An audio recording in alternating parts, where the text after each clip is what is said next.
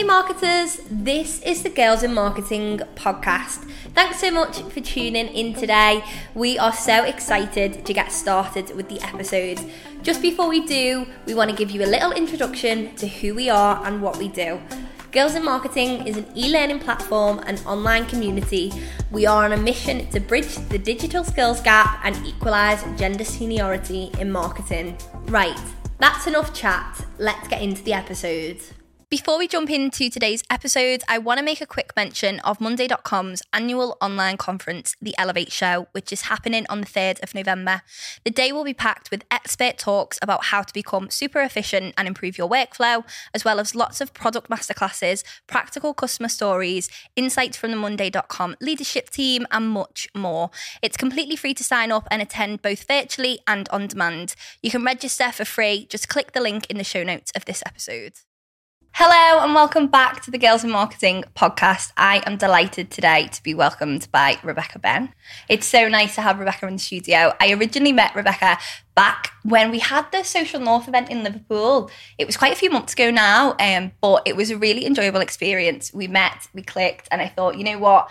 She has so much experience. I'll get her on the podcast. She currently works as the head of external comms at Defence Digital, which is a part of the Ministry of Defence. So very excited to welcome her on today and to chat all about professional development, working in the public sector, along with everything else that comes with working in communications. So welcome. Thank you for having me. Yeah, well, it's so wonderful to see you again because obviously we first met at Social North. Yeah. So I feel like it's been quite a while, but it's not actually been that long, has it? It feels like it's been ages. It was lovely to come back to Liverpool. I love the city. I love the vibe. It's brilliant. Yeah. So thanks so much for inviting me along. Well, I thought it would. Obviously, you are lovely, so very welcome to have you here. But also, I think we haven't really ever had anyone from like public sector before. Yeah. And we get a lot of people talking about public sector, so I thought it would be interesting to chat about that. Yeah. But first, I want to go into kind of your background. So you originally have a undergraduate degree in public relations and design management. Yeah. So tell me a little bit about that. Where did that kind of initial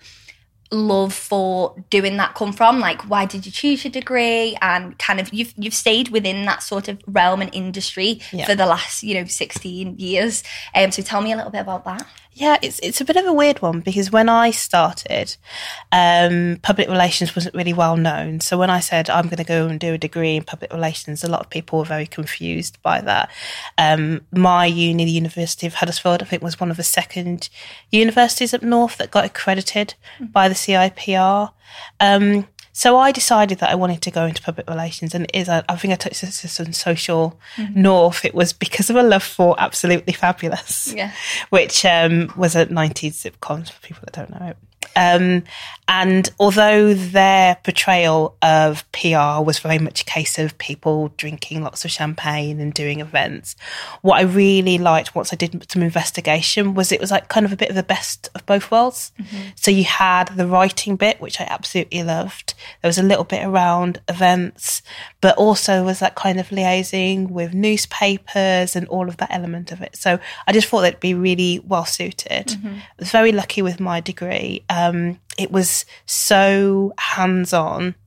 We got to do a lot of work around crisis management, a lot of work around broadcasts and how we could really convey messages. So I think I was really lucky on having a course that was really hands-on as opposed to being really theoretical. So when I came into the world of work in comms, I could really hit the ground running. Yeah, that's nice to hear because I think so many people talk about degrees and how they're quite like not practical at all, like too theoretical, because I think there's a nice balance for a lot of people, but also sometimes not. So it's good to hear that that was good for you.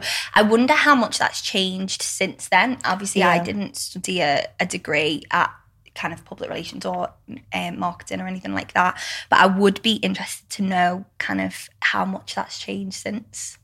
So in terms of degrees, so I went back and I did my master's about now 2 years ago. It feels, I mean, with the pandemic, everything feels like it's been an extended time. And I made the decision to go back and do a master's, mainly because I wanted a different string to my bow. I've been very much public relations, comms centric, and I think having something that kind of gave me qualifications in marketing was really useful. So when I did my master's, I did it at Leeds Beckett. Okay. Again, it was more of a theoretical and practical, I think, for this time. And talking to a lot of other students, I think that's the balance that people are trying to get, because you need to have those vital vocational skills. So when you go into the business world, you know what you do. What I liked about my course was the strategic part as well. So it was kind of thinking, and I think with comms in general, and when you kind of move up the management ladder, you really need to be thinking also about the kind of vocational bits, but around that management and being able to talk to other business people. So being able to hold your own in the C-suite. So it's been really important for me to be able to get that strategy piece along with some really practical marketing skills, which kind of equip me for marketing now in, you know, where we are now, because it's changed significantly since when I was at university. I suppose it comes to the point you were mentioning, I think, around making sure that we've got those vocational courses. It doesn't necessarily need to be a degree or something, but you need to make sure that you're up to speed with the latest things that are happening. And like, especially with social media, it changes so quickly. You need to make sure that you know, understand it. And I think part of that is a love for marketing and for comms, and that kind of gives you that impetus to learn a bit more. Yeah, I think that's what we're all about with Girls in Marketing in particular, is just encouraging people to do that. I think people want to naturally do that, but also sometimes they don't realise the importance of it, especially kind of in, you know, 2022 when so much has changed. But it's interesting actually that you decided to go back and do a master's. What was it about kind of the master's that you did that interested you initially? Because obviously you're saying you wanted to make sure you kind of carried on with that professional development, but what was it about the particular kind of course and maybe the university that, you know, you made you want to go back to and do the master's? So the university was very simple because it was in Leeds. I live in Leeds, everything's based there. The course itself, it's a very interesting story about the course actually, because there were two courses that I had my eye on. And this one was a digital strategy one, which I thought was absolutely perfect because it was a kind of that digital element of it. But there was a massive exam on one of the modules, and I was like, I can't do exams. I'm terrible. I just won't be able to do it. So I spoke to my other half, and he was like saying to me, right, so this course, you absolutely love it. And I'm like, yep. He said, you think you do really, really well at it? I was like, yep. And the reason you're not going to do it is because of one exam. I was like, yep. Relatable. And he was like looking at me in that way that he looks at me as if to say, come on, really? Yeah. And so I was really nervous about doing my master's. I come from a family of academics. Most of my family have degrees, masters, doctorates. So me just having my postgrad, so it's very traditional. So it kind of seemed like a really natural thing to do would be to do a master's. But, you know, I think there are other kind of ways and routes you could go, but for me, I'm very traditional. That's why I went down that route. But again, I was really apprehensive about what it would be like going back after like so many years as well. But I would say that it was the best decision that I made. It gave me a new sense of confidence in myself in terms of my abilities as a communicator. I met a wonderful group of friends, social media girls. Big shout out to you. They know who they are. And it was just really, really helping to ignite that passion in marketing, which is an area where I never thought that I'd find my home. It's always been very much stuck in public relations, but I think now I've got a real love for marketing too. Yeah.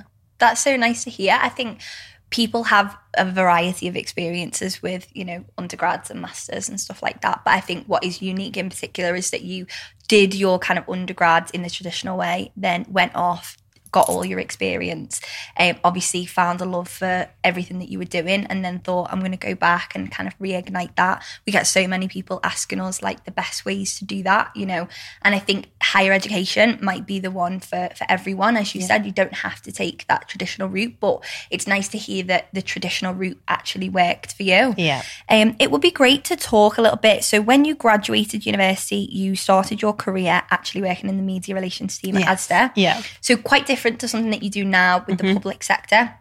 So talk to me a little bit about that experience, what you learned from it, and then we can kind of talk about the kind of transition over to public sector, because there's a lot of people in our community that either work public sector or interested in it, or kind of work public sector, want to get into private sector, or the other way around. Yeah.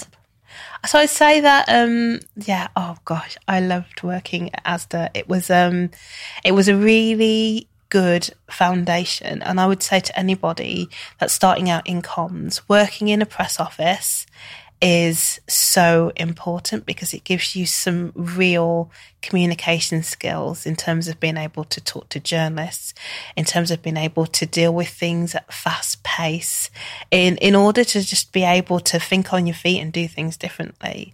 So when I worked at Asda, worked in the media relations, I looked after community communications and also local stores. So like kind of all the charity events and the event coordinators that were in store, which was just such a varied job. Like one day we'd be talking about the local football team buying jelly sweets and how it was like their Lucky Charms, to selling Harry Potter books at £5. So it's just so varied.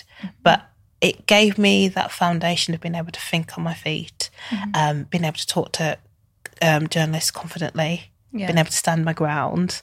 And I was very lucky to have a team of really supportive comms people in that role that helped to nurture me and to help me grow in the kind of comms person that I am now, I'd say. Of my time there, the one person that I will always remember is one of my first managers, Ed Watson, who's such a brilliant communicator, and his flair and style is something that I like kind of remember now. And like sometimes when I'm doing things, I do think to myself, well, what would Ed do? Even though we've not worked together for so long. So it was great. And when I decided to make the move to public sector, it was around the time where I was looking for something different. I was looking for a different challenge. And I'd always liked the idea of working for the NHS, but not in the traditional comms sense. I didn't really want to work in hospital comms. Nothing against that. It's just not something that I felt drawn to. I've spoken to some friends in those areas, and I just thought, I want to do something that's working still at a national level. Yeah. So I got the opportunity to work at what was then called the National Programme for IT. So it was all around like kind of this programme for IT, bringing digital capabilities to the NHS. And it was just beginning. And there was a lot of work that needed to be done, engaging with different partners, engaging with stakeholders in the community. And it was just like perfect. I was like, I've got all of the experience working in the communities at this job. I could really transfer over. But I think the one thing, and a lot of people will say about working in the public sector, that it's really slow paced. And although I would agree that there's a lot of red tape and bureaucracy in the work that we do, it is really passionate. It's really great. It is so fast paced. It really is, in terms of the work that we do. And I think that sometimes public sector people get a really bad rap, which I think is really unfair. Yeah. I think maybe fast-paced in a different way. Absolutely. Because people just assume fast-paced means like client deadlines and like being able to do things like, put it on your desk at 9 a.m. on a Monday and being able to do it by like 5 p.m. on the same Monday or something. But I think fast-paced in a different way, in the way of like how you have grown to this position now where you're at. You've been able to get there, like, and I mean 16 years is a long time, but actually you've still got that passion, which is so lovely to like hear. So in terms of the change from private sector to public sector, what are the kind of main differences that you found between the two, other than kind of like the fast-pacedness? Budget. Yeah. Budget. I think that when you're in the private sector, you have to do a lot more with very little. And in doing that, you become very creative. I'd say in terms of that fast-paced piece as well, you've got a lot more stakeholders to deal with, and they are sometimes external and internal as well. So you've got to be able to kind of balance it. I think that's the real trick in terms of when I worked in private sector, and I have like kind of had a couple of different private sector roles over the years.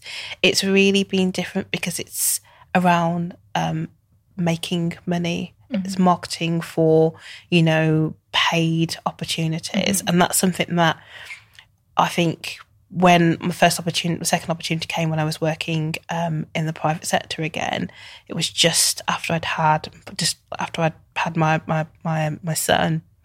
I was very apprehensive about whether I'd be able to bring those skills to bear. So it was a project that I was asked to do when I was on mat leave of all times.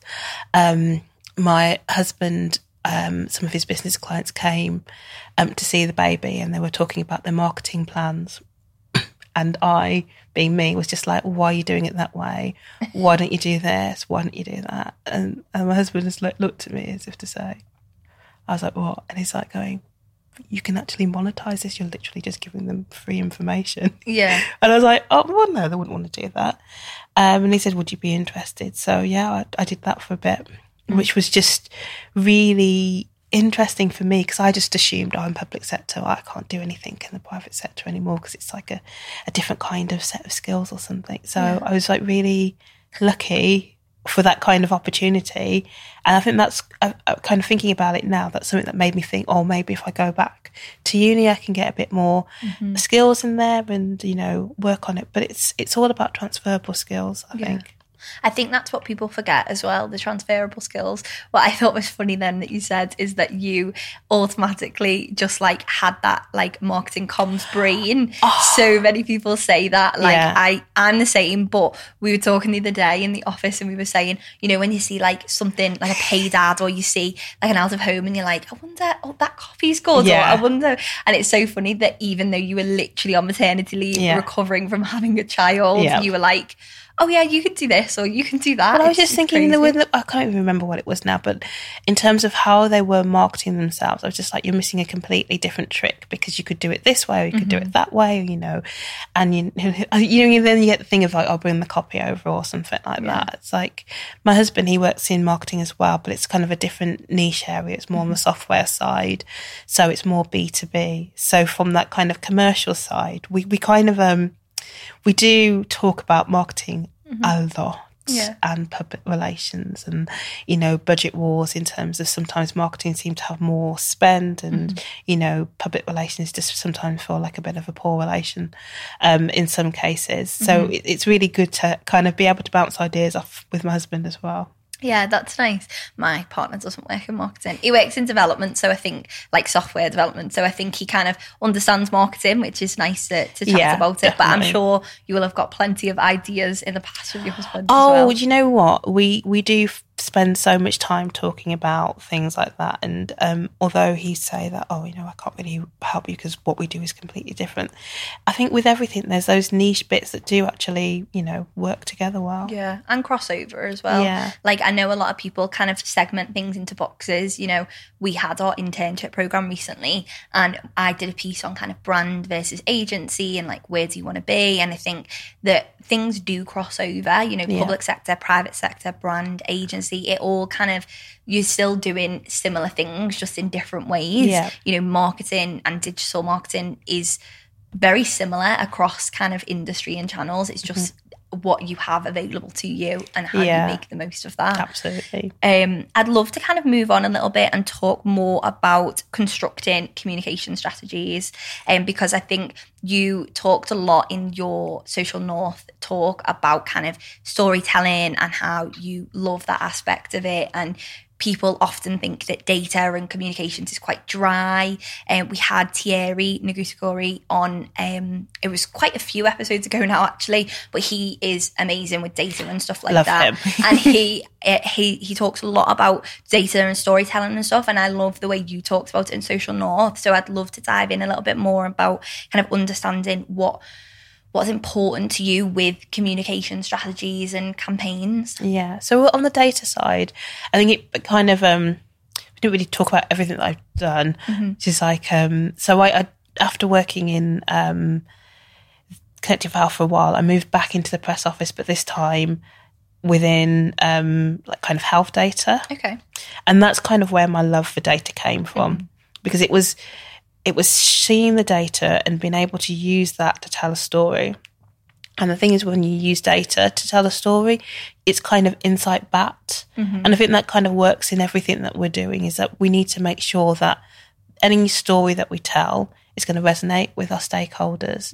And the best way to do that is to ask them, or to use that research, or to use that data that's coming in. So if we do a piece of research, or we find out that, you know, people like to hear stories that involve, you know, animals, specifically dogs, which we did. I don't even know how we found out that information. But then we know that if we have any stories that have that kind of angle, which we did in my other job, which was around dog bites, we would then try and package that story together. So we talk about dog bites. We talk about, you know, in terms of ensuring that people are looking after their pets, and showing that they're not, not putting pets in the way of being in that position that they could bite someone. So, in terms of leash, having on the lead, and, working with the dog's home and dog's trust on those kind of stories, which work well. But I think from a data point of view, it is such a untapped resource sometimes. I think if you can scroll through your data, you can find out some really interesting facts and stats, and then, just replay that back to your audiences, because they are really interested. Yeah, and kind of pulling that out as well to make something of it as well, because sometimes you can look at it's data isn't just like Excel sheets and stuff like that. I mean, it is on the surface, but when you kind of dig deeper and kind of understand that and the reasons behind it, which I always think is really interesting, data isn't something that I've been too exposed to in terms of like comms and stuff like that. But I always find it really interesting how people can kind of pick out certain information within data to create a whole campaign and a whole story around it. So I think with data, like you said, I think when you're confronted with an Excel spreadsheet, a lot of people will just be like, oh, pivot tables. But I think nowadays there's ways of being able to represent data in a more visual way. And I love the use of like digital tools where you can put your data in, and then you can press a button and you can see where you fare in other areas. And that works really well in terms of the data packages and data work that places like my old place I used to work, NHS Digital, do. So, apps that you can put in your health information to find out your BMI and see where like you are on average with everybody else. That's a really interesting thing, because you can then use that data and say, what am I going to do? So if you look at it and it like says to you, right, you could do with losing some weight. It says, well, how can you do that? What can you could do this by trying to walk some more, or trying to do this, trying to do that. So it's just little things that you can do, and you can tick off and go, oh, I can do that, I can do that. But it's that empowerment, isn't it? Yeah. And I love that. And I love the fact that data helps to do that. And I think that was one of the things that I loved in my old role, is that use of data was really empowering people to take ownership of themselves and to do things differently. Like Couch to 5K is just a great example of that. Yeah, I've done that actually. I did it I think it was like maybe a few years ago now. I remember when that came out and it was huge and everyone was like, oh, Couch to 5K. I think I spoke to like my dad at one point and he was like, oh, I'm doing the Couch to 5K. And then that really got him into like running, which is cool. And then now he still does like park runs, and he's not like a massive runner in terms of marathons and stuff, but that like kind of changed the way he like lived his life, which is crazy. And I think that the way that campaign was done and displayed was particularly interesting, because running isn't necessarily something that everyone would say, oh, I'm a runner. I definitely wouldn't say I'm a runner. But like you wouldn't, as a label, there's not a lot of people that would say I am this or I am that, whereas I think that made it a lot more accessible. Oh, definitely. So I would be curious to know where that kind of came from, like the data and stuff like that. I'm not sure that you would know that in particular, but I think that it's kind of NHS Choices at the time was the website that ran it. So they would compile a lot of that data together, and then when Couch to 5K first started, I think this is like when it was NHS Choices, they compiled a lot of data. And then when it was redone again with new voices and everything, so with the original Couch to 5K, there was a lady on there, and like there was like this massive like following for her because of her voice and everything. So everyone would say she was really cool. So I can't remember, there's a whole backstory of it. So when it then changed to this package that we now know and love, they used a lot of the data that they got from the first iteration into the next iteration, you know, in terms of, you know, the way it looks and feels. And then I think it's about testing as well, making sure that you're going in, that you're talking to your focus groups, that you're kind of showing them your base idea, getting their feedback, and then making changes to it. Yeah. What advice then would you give to kind of any brands that are looking to improve or like better their, you know, stories and their data and how they use their data to tell stories? Because I know that there's so many brands that maybe have quite a lot of data, but they don't really know how to display that. I think it's just, I say the same thing. You've got to start, first of all, with your objective in terms of what it is that you want to do.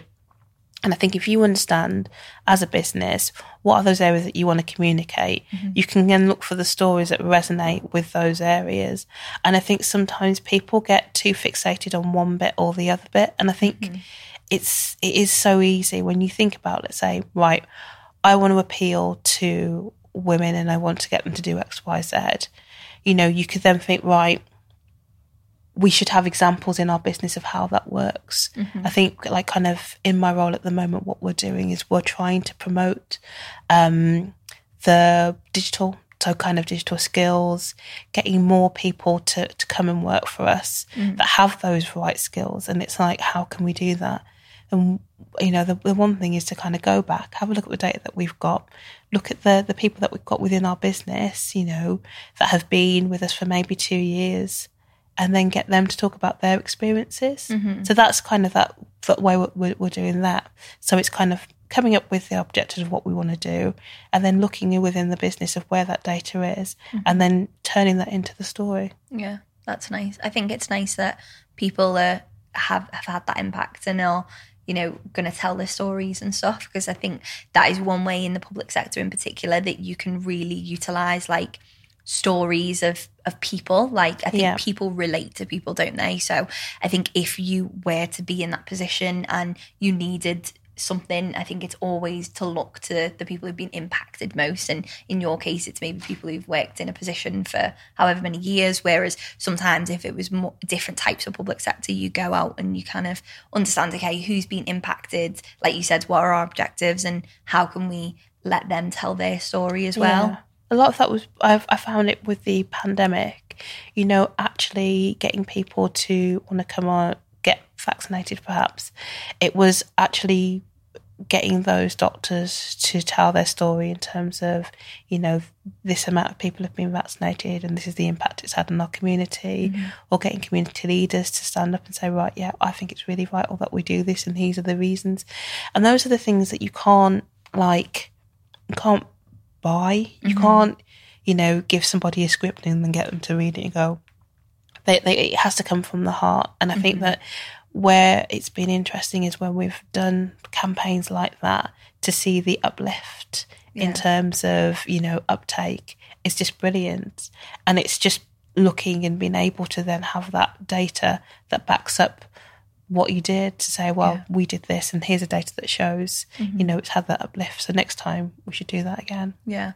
That's interesting that you say kind of the difficulty with sometimes getting people on board, because I have actually spoken to people within our community before and they say, not necessarily in the same capacity, but it's so difficult sometimes to get people on board with your ideas or that sort of thing. Is there any advice that you would have for people who maybe are in that position, need people to get on board, even if it's more in a customer testimonial point of view, or something more like what you were saying, taking it out and for more of a public sector position? I think it's a really hard one, getting people on board. I think it's something that I really struggle with sometimes, because, like, you've got your ideas, and I always kind of freeze up if you've got your idea and then you're trying to sell it to a massive group.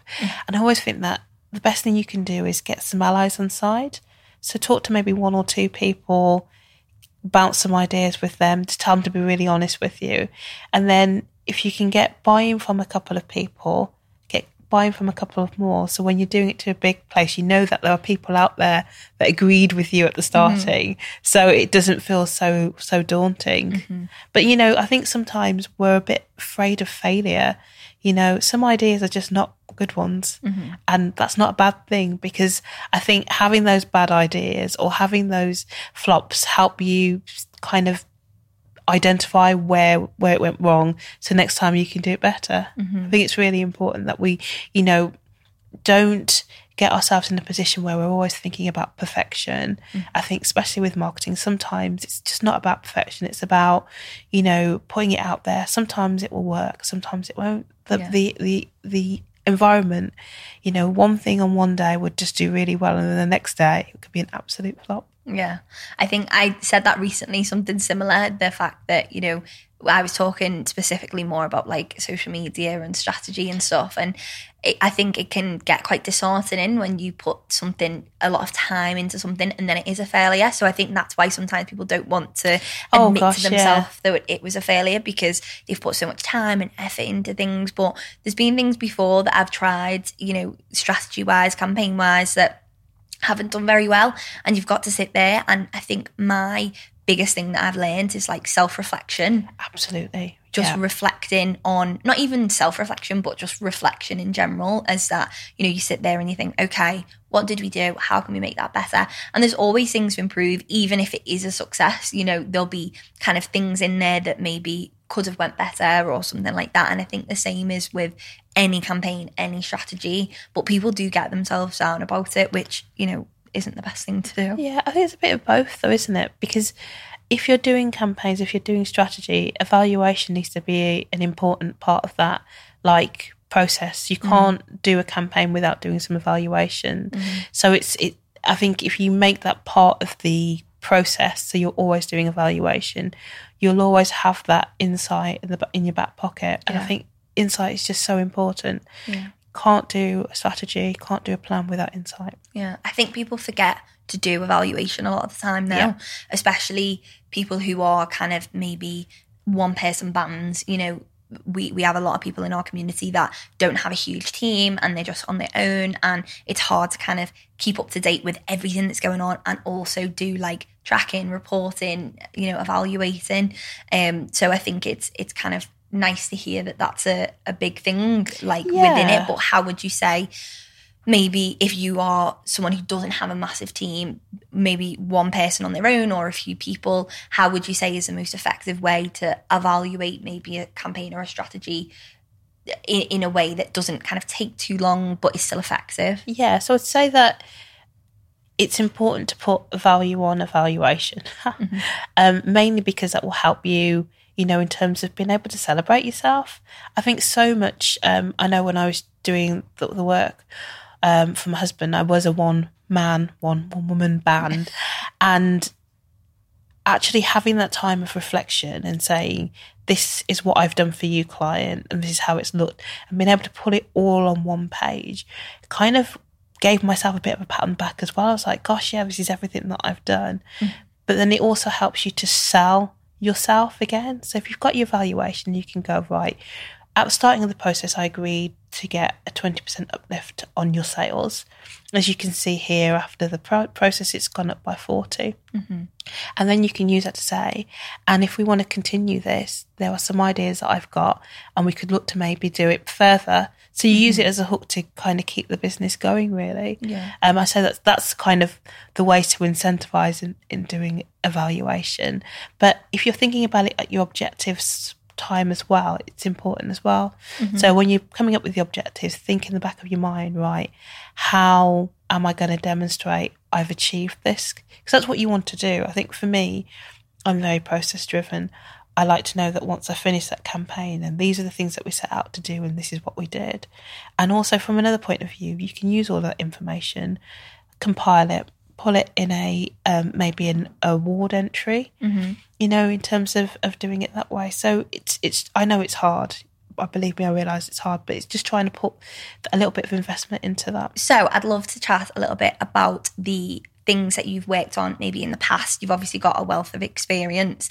Things that you've worked on in the past that you're particularly proud of, why maybe they were successful to you, what made them successful. Because I think, you know, a lot of people kind of get themselves down when they've been successful or done something. What is something that you've done within your years of experience that you are really proud of and you'd like to share? I think that I know you keep saying about how many years I've been like working in comms, and it's just so weird when I think about it, like how long I've been there. And I think throughout my career there are like bits that I think about and I'm like, oh, I'm absolutely amazed, you know, really proud of that. I think from my Asda days, really proud of the work that we did at Christmas using data. So there was a story where I worked on, you know, like kind of over Christmas period, we would use that amount of foil, enough foil to wrap around, you know, not the earth, but something like that. Those are the kind of facts. And it was just literally going in, getting those together and pulling all of that data. And that story ended up being on the BBC, which was brilliant, BBC Breakfast News. So it was like really cool, and I got to get to Asda and kind of work with the team to make sure that they did it. So that was brilliant. I'd say that when I worked for kind of Connecting for Health or HSCIC, I'd say when I worked back in the press office, there's a bit of a pattern here in terms of press office things. It was really lovely because the data stories that we did were really impactful. We were able to talk about some really important topics. I think I touched on this in the social north thing. So things like self-harm figures that we were able to get, prescribing data. So to be able to get an area we could talk about the rise in antidepressants. I think being able to look at workforce figures. One of the first stories that I worked on was the rise in female GPs. So that was really interesting. And then I'd say that as my career progressed, I obviously moved up. So it was less around doing the stories and more around coming up with a strategy. So it kind of feels like, in a way, there's less of the actual actively doing things, but more on the kind of setting the tone and setting the strategic direction and trying to be hands off and kind of let the team kind of get on with things and being able to be there and more an advisory, this is what you need to be doing. And I think, especially in my role that I'm in now, there's a lot of that I'm doing. So it's kind of directing the team and saying, right, these are the things that we need to be looking at. These are the points we need to be doing, making sure we've got the insight. How can we make sure that we've got the data that we're using and we're effectively putting it to work in the stories and the activities that we're doing. So it kind of feels a bit weird when I think about it, because like when I think through my career, like it's more hands off. I'd say as well, one of the areas of marketing that I am extremely proud of is my company that I had for a couple of years, Really Nice Food. So that came from me wanting to do a bit of branding work, and I was able to pull that together. So think about what I wanted to do. I thought sauces made a lot of sense, created my own sauce, went to market, was able to get a taste award in 2016 for it. So that was kind of from inception, you know, an idea of what I had in my mind of what I wanted to do, brand development, and then, you know, taking it to market. And I would have loved to have carried it on, but I had to swap my sauce baby for my real baby. So it's something that I could always come back to, I think, at a later date. Yeah. What type of sauce was it? So it was 3 different types of sauces, 3 hot sauces. So there was a sweet chili one, a barbecue one, and a kind of mango and Scotch bonnet one, which was the one that won the Taste Award. Yeah. I think my partner would absolutely love that because he loves like hot sauces. I'm not a massive hot sauce fan, but I'd probably try maybe like the sweet chili and the barbecue. Yeah. Scotch bonnet does, I'm not sure, because that's quite hot, isn't it? It is, but do you know what? A lot of people were like, oh, Scotch bonnet's going to be really hot. But I think the thing about Scotch bonnet, it's really fruity. Yeah. And then it kind of offsets the mango. Okay, yeah. So, you know, do you know what? if you were to have it, but to mix it with a bit of mayonnaise, you'd love it. Don't knock it till you try it. So just before we finish up, thank you so much for coming on today. I just want to ask you, what piece of advice would you give to yourself if you were just getting started in the industry? You've got all this experience now and you've learned a lot, you've done a lot. What advice would you give to your kind of previous self from, however many years ago? I'd say that the first bit would be to be bold. I think that it's really important that you set your intentions in terms of what it is that you want, and be curious, be really curious. I think especially now there's so much like avenues and different elements of marketing, and you don't necessarily need to go down the 9-to-5 route. The stuff that you've done, Olivia, is a real prime example of that, really. I love seeing that people are going down different routes and not maybe going down that traditional route. And, I'd say the main thing is just don't let anybody tell you, what you can and can't do. I think that's really important, is, sometimes it's having that a bit of self-belief that you are worthy and that you are doing a great job. And, seek out cheerleaders, seek out people that will be there to support you, be able to give you advice, be able to bounce ideas off. Like, I've got so many different WhatsApp groups of like comms colleagues that I'll send we all like kind of will put a WhatsApp message in and go, this is what we're looking at doing, what do you think? And we'll just have like a bit of a comms chat about it. And I think that's so important, is to like bring your community together and find your tribes. That's so nice. Thank you so much for coming on today. Thank you for having me. I really appreciate it. Chatting to you. Right, that marks the end of another great episode. We really hope you enjoyed tuning in today. And if you did, please share with your friends, rate us on Apple Podcasts, follow us on Spotify, and watch the video version on YouTube. We've got so many exciting things coming, so we really love for you to get involved. See you soon.